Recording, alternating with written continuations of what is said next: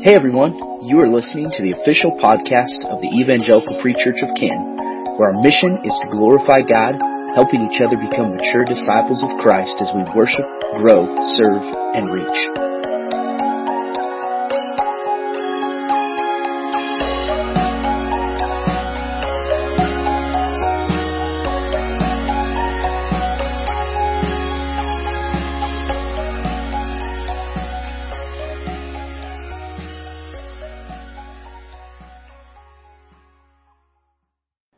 Take your Bibles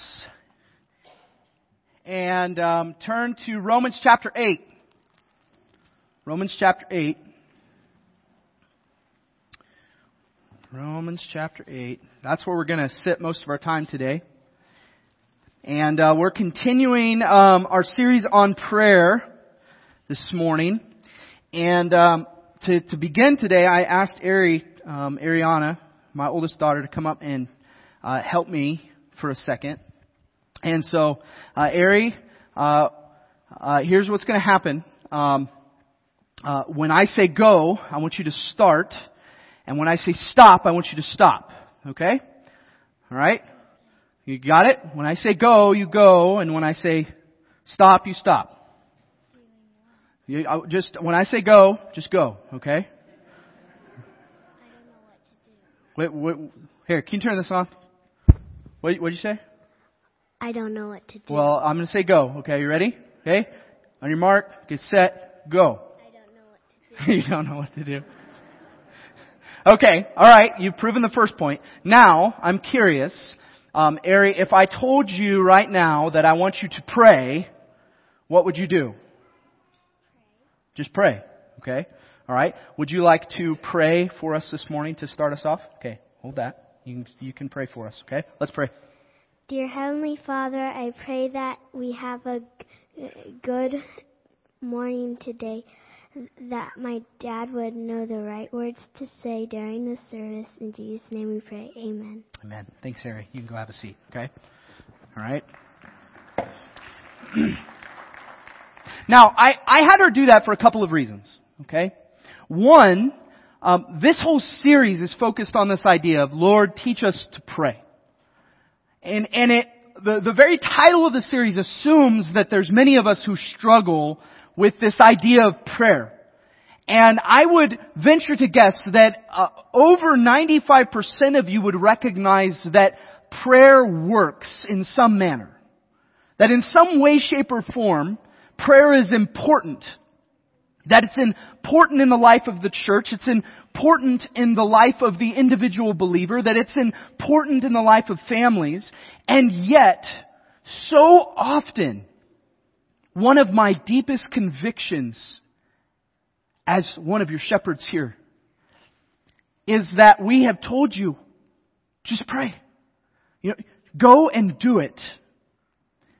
And just like Ariana up here when I say go, go, when I say stop, stop, you're standing there going, I don't know what to do.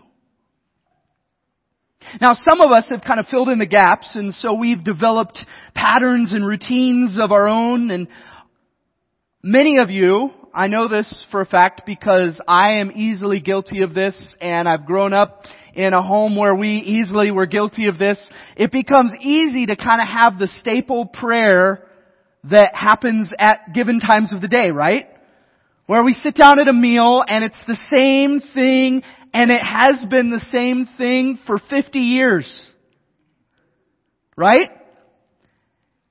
And the same is true when we tuck our kids into bed, or when we go to sleep ourselves, or when we start our day, that we get in these ruts, church, where we have even convinced ourselves that we know what prayer is without ever stopping to really consider, how do I pray? And what I love about the special revelation of Scripture is God has given us instruction in this. But we've got to unpack it if we're going to actually be able to answer the question, how do I pray? And in the last several weeks we have gone through this. We have looked at why should we pray. We've looked at how do I pray when I'm in distress. Today, I specifically want to focus on this question of, how do I pray when I don't know how? How do I do this? And if we're honest, every one of us would love the opportunity to just open up to a book of the Bible with our own name on it that details every aspect of how we should walk this life. Every one of us has had days like that where we're going, man, if there was a verse in the Bible that just tell me what to do, this would be so much easier. And you're not wrong. But you know what's also true? If there was a verse in the Bible that communicated to you every single thing you needed to do and how you were to live, you would have zero need to depend on your Father in heaven. If you knew every single thing that was going to unfold and you knew every single response that was going to take place in your life, you inadvertently become God of your own life. You see, in the seasons of unknowns, in the seasons of trial, in the seasons of challenge, it reminds us once more of why we needed a Savior to begin with. It reminds us once again that I am not God, but God, creator of the universe, has sovereignly revealed Himself to us. Praise the Lord. So what do I do when I don't know how to pray? In the coming weeks, we're going to unpack several focus areas where we can understand how we should and shouldn't pray according to the teachings of Jesus. But what I'm referring to here is when I just don't even know what to pray for. When we or someone we care about is in a moment of distress or crisis. When we encounter a trial that we have no idea where to turn. When we feel something is missing but just don't know how to put words to it. What do we do? And this, if you get nothing else out of today, I want you to write this down, take a picture of it, whatever you need to do to internalize this. And we're going to see Romans 8 unpacks this. This is just a summary of what we're going to see in Romans 8. How do I pray when I don't know how? Acknowledge sin, recognize weakness, and long for eternity. Acknowledge sin, recognize weakness, and long for eternity. Now, I want us to say this together, just to re-solidify it and to invite you into participation with me in this, okay? So I'm going to count to 3 and we're going to read that statement below where it starts with acknowledge sin, okay? I want to hear us speak each one of these out, alright? Here we go. 1, 2, 3. Acknowledge sin, recognize weakness, and long for eternity. Romans chapter 8 is one of my absolute favorite passages in Scripture. And it falls really, some people have called Romans 8 the heartbeat of the New Testament, where it lies right in the center of this gospel message. But there's so much here, and we're only going to focus on verses 18 through 30 today. But there's so much. I challenge you this week, if you are not following any kind of regular devotional schedule, I challenge you to read Romans 8 every day this week and just immerse yourself into this text. It is so full of hope and challenging reminders. Romans was written to the church. Everyone say the church.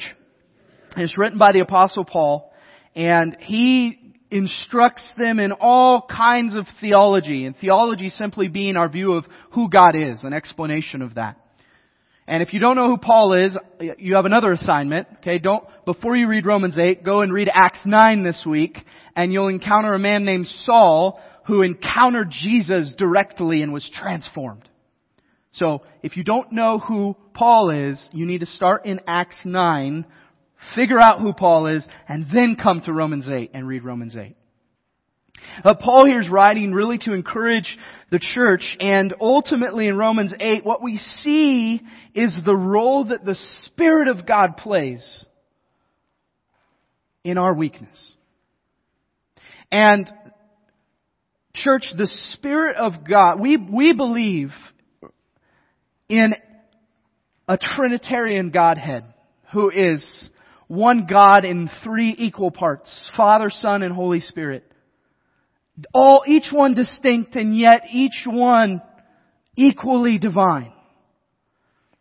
And the Holy Spirit in this is just as much God as the Father and the Son. But so often we just discard and it's like the forgotten third wheel, who's just along for the ride, and we know they exist, but we don't really ever acknowledge the power and the working of the Spirit in the church. And that is to our own detriment. And so, starting in verse 18, I want to read through verse 30, and then I want to just outline and identify what we're seeing here in answer to our question, how do I pray when I don't know how? What do I do? And where do I begin? So, starting in verse 18, this is what it says. For I consider that the sufferings of this present time are not worth comparing with the glory that is to be revealed to us. For the creation waits with eager longing for the revealing of the sons of God. For the creation was subjected to futility, not willingly, but because of Him who subjected it in hope. Everyone say hope. That the creation itself will be set free from its bondage to corruption and obtain the freedom of the glory of the children of God.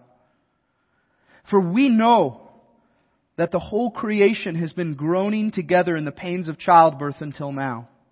And not only creation, but we ourselves who have the first fruits of the Spirit groan inwardly as we wait eagerly for adoption as sons, the redemption of our bodies. For in this hope we were saved. Now, hope that is seen is not hope, for who hopes for what he sees? But if we hope for what we do not see, we wait for it with patience. Everyone say patience. That's a word we really don't like. Likewise, the Spirit helps us in our weakness, for we do not know what to pray for as we ought. But the Spirit Himself intercedes for us with groanings too deep for words. And He who searches hearts knows what is the mind of the Spirit, because the Spirit intercedes for the saints according to the will of God. And we know that for those who love God, all things work together for good, for those who are called according to His purpose. For those whom He foreknew, He also predestined to be conformed to the image of His Son, in order that He might be the firstborn among many brothers. And those whom He predestined, He also called, and those whom He called, He also justified, and those whom He justified, He also glorified. Father, thank You for the truth of Your Word. Thank You for the ability to read it in our own language. Father, we, in this moment even, consider the treasure that it is and pray that You would continue the work of faithfully bringing Your Word to the nations all over the world that don't have it. And God, in this moment, may we relish the opportunity to sit under its authority and its counsel and grow to be more like Jesus and pursue the mission that You have called us to as Your church. In Jesus' name we pray. Amen. When I don't know how to pray, the first thing that we should recognize, church, is that this is not how things should be. Verses 19 through 22 paint a grim picture of the world around us. Verse 22 specifically, for we know that the whole creation has been groaning together in the pains of childbirth until now.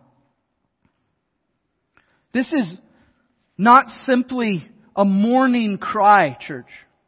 This is a cry for transformation.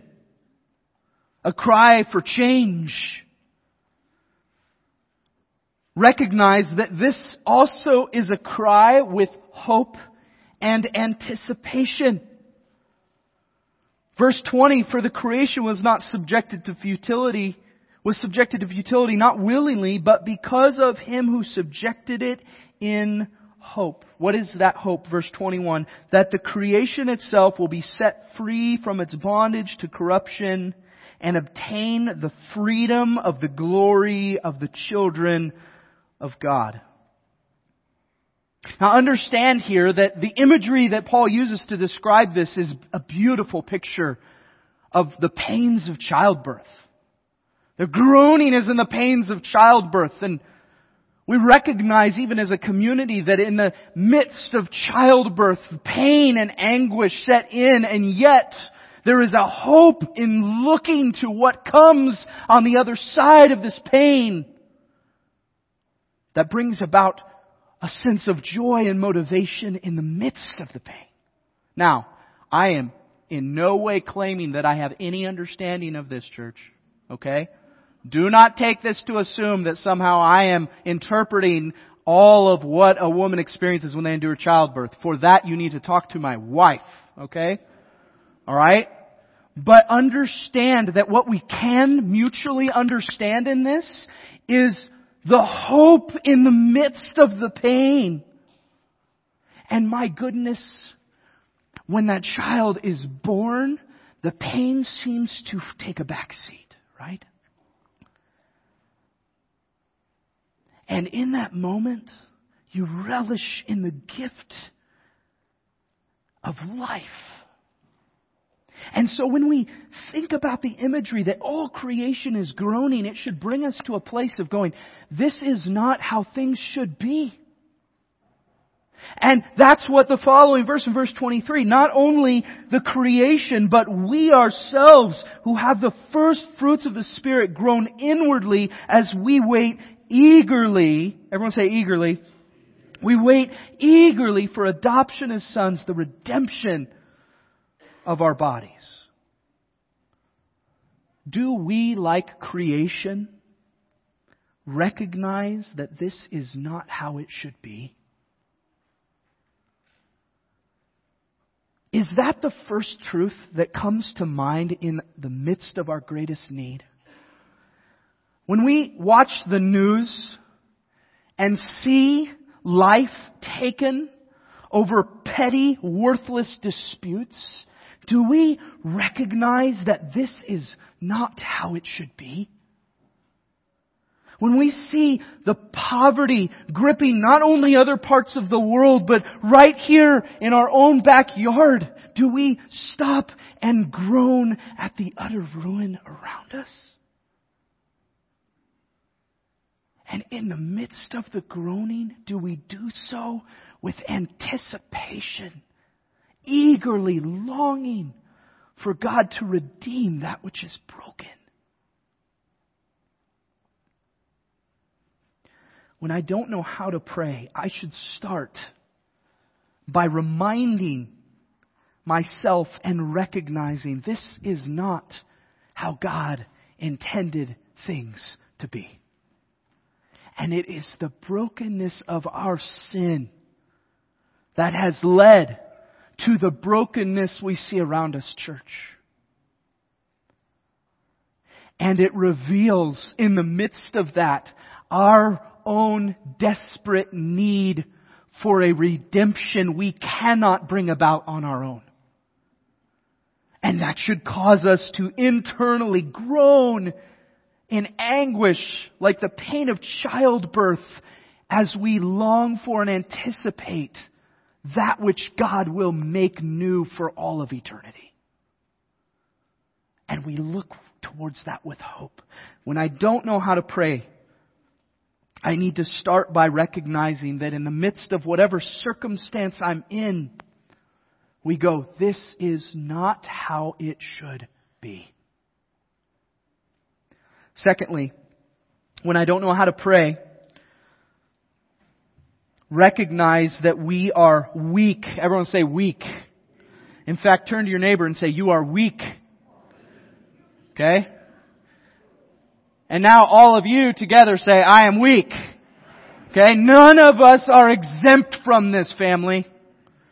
And that's not my words. Let's look here. Verse 26. Likewise, the Spirit helps us in our weakness, for we do not know what to pray for as we ought. I want to pause there for a second. If the Spirit is needed to help you, it means you are not self-sufficient. We can't do it alone, church. The Spirit helps us in our weakness. The very category that defines our need for the Spirit's help is that we're weak. And so when I don't know how to pray, it should take me back to this place of going, I am weak. Church, let me tell you, there is great strength when we admit that we are weak. Brothers and sisters in Christ, when you are prone to say, I am the strong person, I'm the pillar in my family, we should heed the warnings of Scripture and say, let he who thinks he stands take heed lest he fall. Paul's very instruction where he says, God's power is made perfect in what? Weakness. Everyone say weakness. This is another thing we're really bad at. We are really bad at admitting we are weak people. And we're really bad at admitting there is strength in weakness. And you're going, that makes no sense. It does. When you recognize that your own weakness is a testimony that you are not God. Because then it allows God to intersect with your weakness. And that's where power comes from.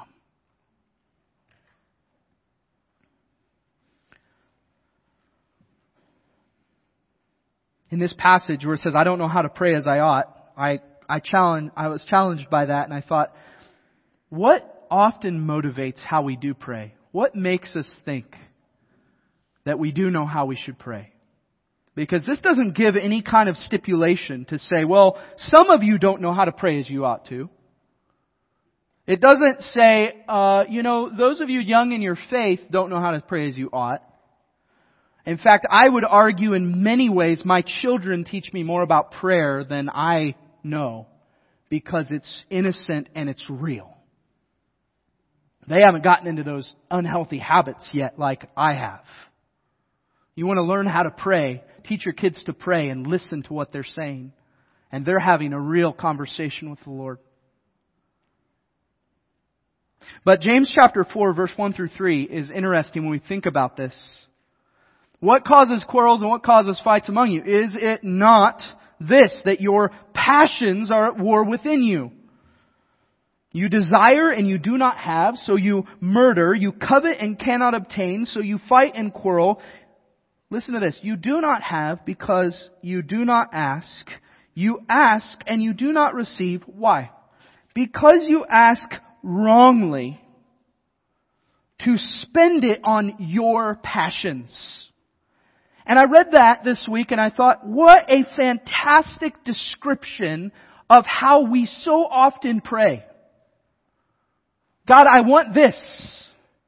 I would like this to happen. God, if you could open these doors, that would be nice. God, I would really like just a little bit more in my bank account for security. God, if you could pay off this debt, I would be super grateful. And in the midst of that, I'm not saying any one of those things intrinsically is wrong, but what is at the core of our motivation? What is at the root of this? Is it that I'm truly praying that God's will would be priority? Or is it that I'm really asking to spend it on my own passions?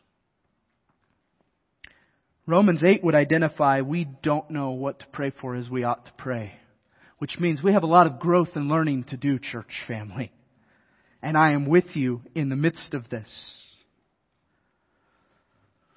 The third thing this morning, when I don't know how to pray, I should recognize that God has given us the helper. This is back to really the beginning portion of verse 26. The Spirit helps us in our weakness. For we do not know what to pray for as we ought, but the Spirit Himself intercedes for us with groanings too deep for words. And He who searches hearts knows what is the mind of the Spirit, because the Spirit intercedes for the saints according to what? Speak it out. The will of God. Now that's a big contrast from what James says we often ask for, isn't it? We ask wrongly to spend it on our own passions, and the Spirit identifies and goes, you don't know how to pray. You don't know how to do it as you should. And the Spirit intercedes according to the will of God the Father. Now, intercede is really just a big word for stands in the gap. The Spirit stands in the gap for the follower of Jesus. Now, some of you might go, well, okay, when did that take place? What is the Spirit's work? What is the Spirit? And as we talked about earlier, the Holy Spirit is the third person of the Godhead, equally divine in power and authority.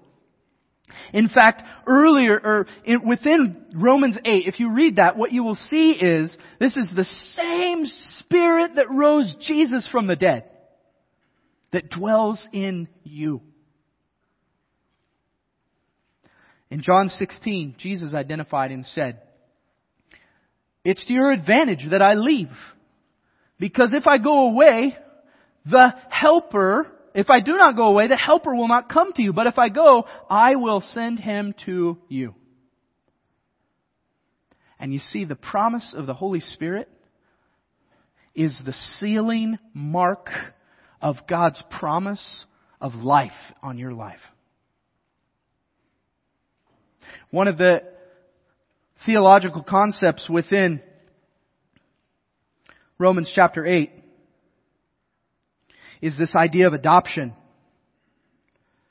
In verse 23, if you glance at that, it says, "And not only the creation, but we ourselves who have the first fruits of the Spirit groan inwardly as we wait eagerly for adoption as sons." And we miss this oftentimes. And to summarize a very vast theological concept for you, this is one of the greatest hopes we've been given. Simply put, when you choose to put your faith in Jesus, when you surrender your life to Christ, the Spirit is the seal on your adoption papers, and no one can remove that seal. Now, your adoption is not yet complete. It's sealed. It's final. There's no going back. But your adoption isn't complete until you're present with your Father. And so from the day you are adopted into the family of God until the day that Jesus returns or you breathe your last breath, you are at war with your own passions. But for you to stop and consider that God has given you the greatest gift in salvation, and it is not oh great, you prayed a prayer, that's done. That begins a journey. And it's at that moment that we would identify and say, you have been baptized by the Holy Spirit, who now dwells in you and seeks to direct you back to God in accordance with His will. Powerful, powerful truth. And so when I don't know how to pray as I ought to, when I know I need to pray but I don't know how, I should not only recognize this is not how it should be, God. I am weak, God. But then to stop and realize, God, you have given me a helper. Help me to listen to Him. And then trust that the Spirit has already been interceding on your behalf, even when you don't know what to say.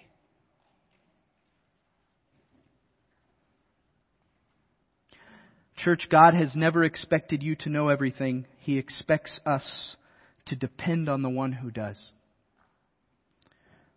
When we choose to live a prayerless life, we either A, don't recognize the sinfulness of the world, B, don't recognize our own weakness and inability to ask and pursue godliness as we should, or C, both, the worst of those two. When I don't know how to pray, I should fall back into the comforting arms of the very one I'm praying to, through the help of His own Spirit that dwells within us. But this isn't all. And this is where the most hopeless of situations should intersect with the greatest hope we have been given. When I don't know how to pray, I should recognize that the end is far better. There's many people who quote Romans 8:28 on its own. And if you do that, you are doing a disservice to yourself. And I'm going to explain that. Romans 8:28, it says this, and we know that for those who love God, all things work together for good for those who are called according to His purpose. How many of you have heard that before? God works all things for good. There's more. Don't stop there. And don't start there. There's more. For those whom He foreknew, He also predestined to be conformed to the image of His Son, in order that He being Jesus, might be the firstborn among many brothers. And those whom He predestined, He also called. Those whom He called, He also justified. And those whom He justified, He also glorified. Church family, the biggest detriment, the biggest mistake you can make when you come to Romans 8:28 is to take the approach that this verse means that every hurtful, painful, trial, aching, miserable thing you're experiencing now, God's going to use for your earthly benefit.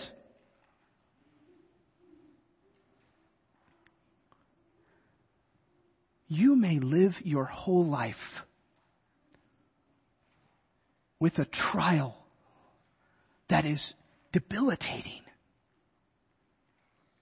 But that does not mean that God is any less present in your life through Christ. You may feel that because the circumstances in your life just aren't getting better, that God is not present. That's so far from the truth. And yet when we throw a verse like this around, we make people think somehow if you just prayed more, if you just were more spiritual, if you just went to church more, if you did all the things right, then somehow life's going to be good. And some of you have tried doing that, and life is still hard. Why is that? It's because God has never been about the temporary. God has always been about that which lasts and is eternal. If we go back to verse 18, listen to what Paul says. He says, "For I consider that the sufferings of this present time are not worth comparing with the glory that is to be revealed to us." It's not worth comparing. It means it's not even close. And so often, in the midst of our hardest seasons, and we go, I don't know how to pray because I feel like I've prayed and I've prayed and I've prayed and nothing's happening. So often, church, we have fixated our eyes on the temporary.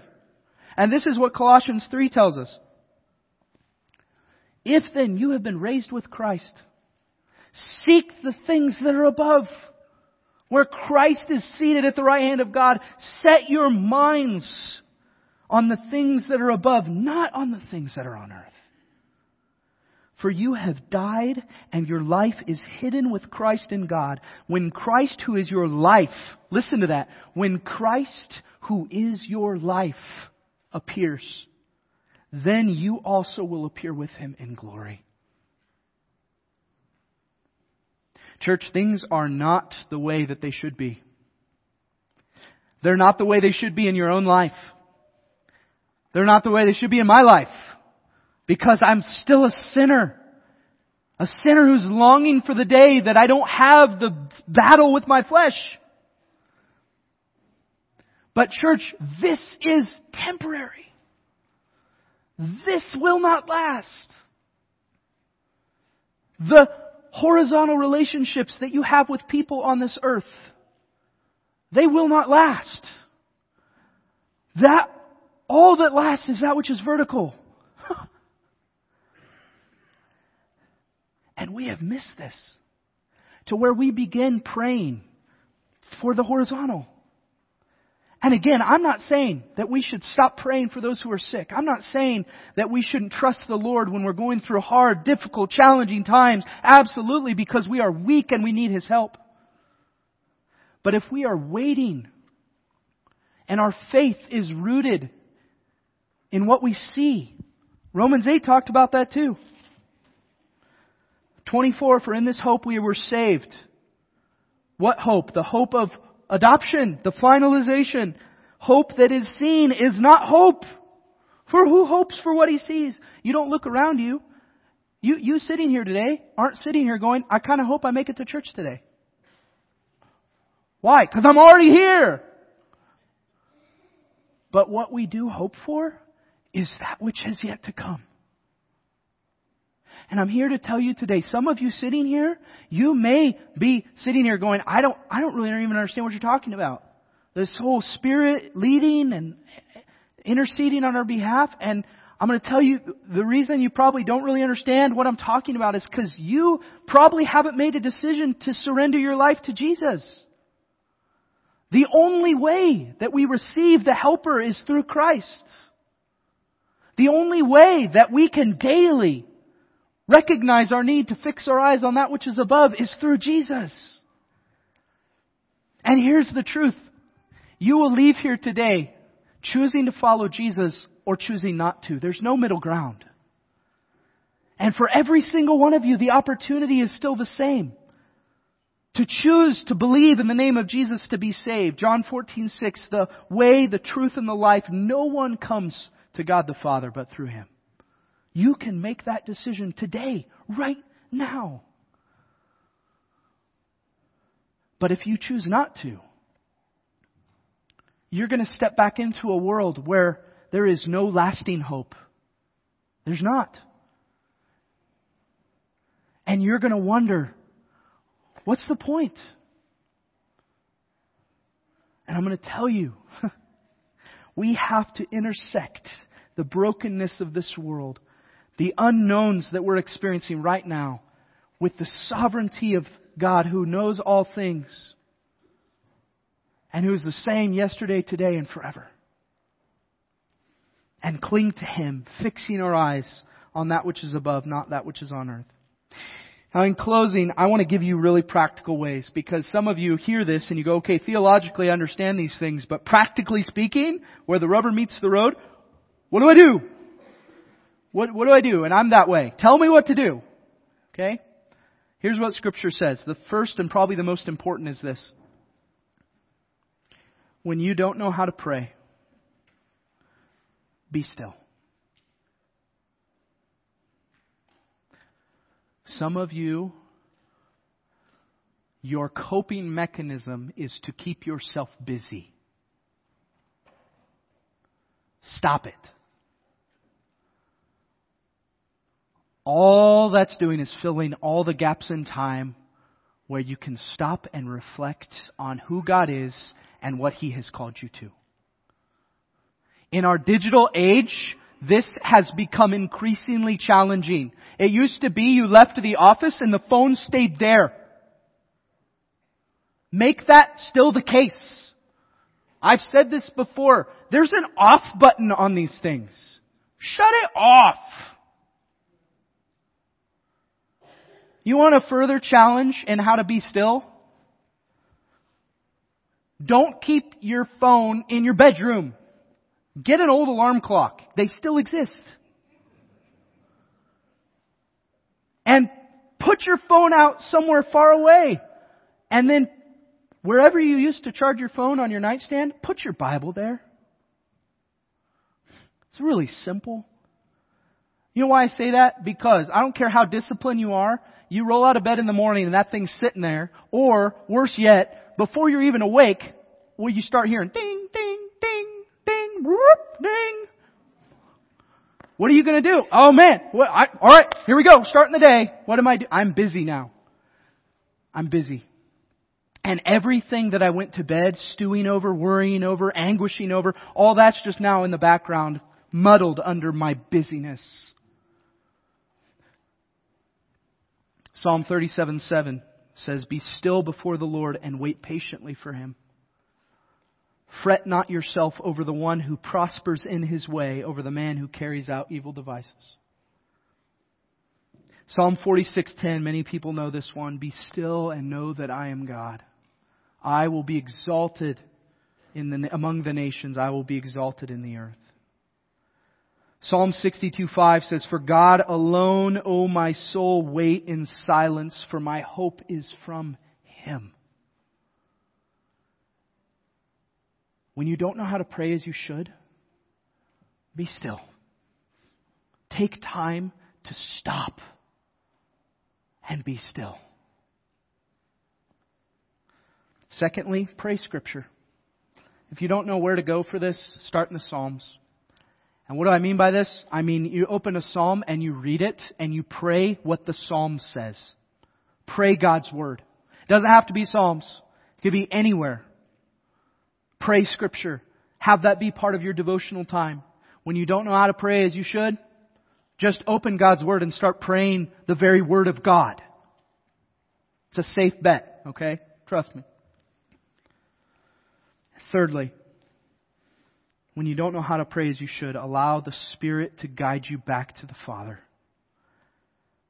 And I believe that that will take place if you're willing to put into practice the first two. In all of these things,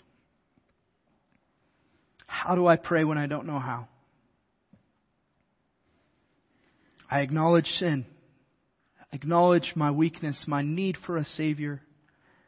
And then I stop and I remind myself, this is not eternal. And I choose to long for that which my hope is rooted in. And maybe your hope today is rooted in the temporary. And I want to challenge you to change that perspective, because it will let you down every single time. But there is a God who intersects with our weakness, and He knows the depths of what you are struggling with today. And He has offered salvation through His Son that is available to all people. But it's your choice whether you will surrender or not. Church family, may we together acknowledge the brokenness of our world, recognize our own weakness, fixate on eternity, and depend fully upon God the Father for all that sits unknown today. Amen? I'm going to ask the worship team to come. Would you stand with me as we pray?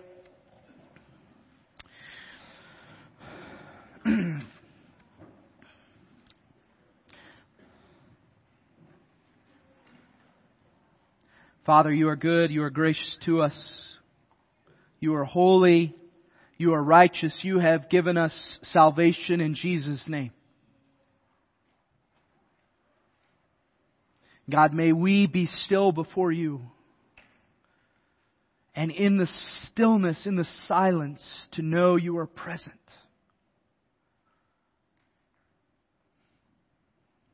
God, that we would surrender our control and fix our eyes fully upon the One who has given us life eternal. Father, may You restore our hope, not in the things of this world, but in You today. That we would leave here rejoicing, because that which has been given to us in Christ can never be taken away, God. And may our joy and hope in the midst of trials be rooted in that truth. God, we give You all praise and all glory, because there is none other worthy of that. All of this through the name of Jesus our Savior. Amen.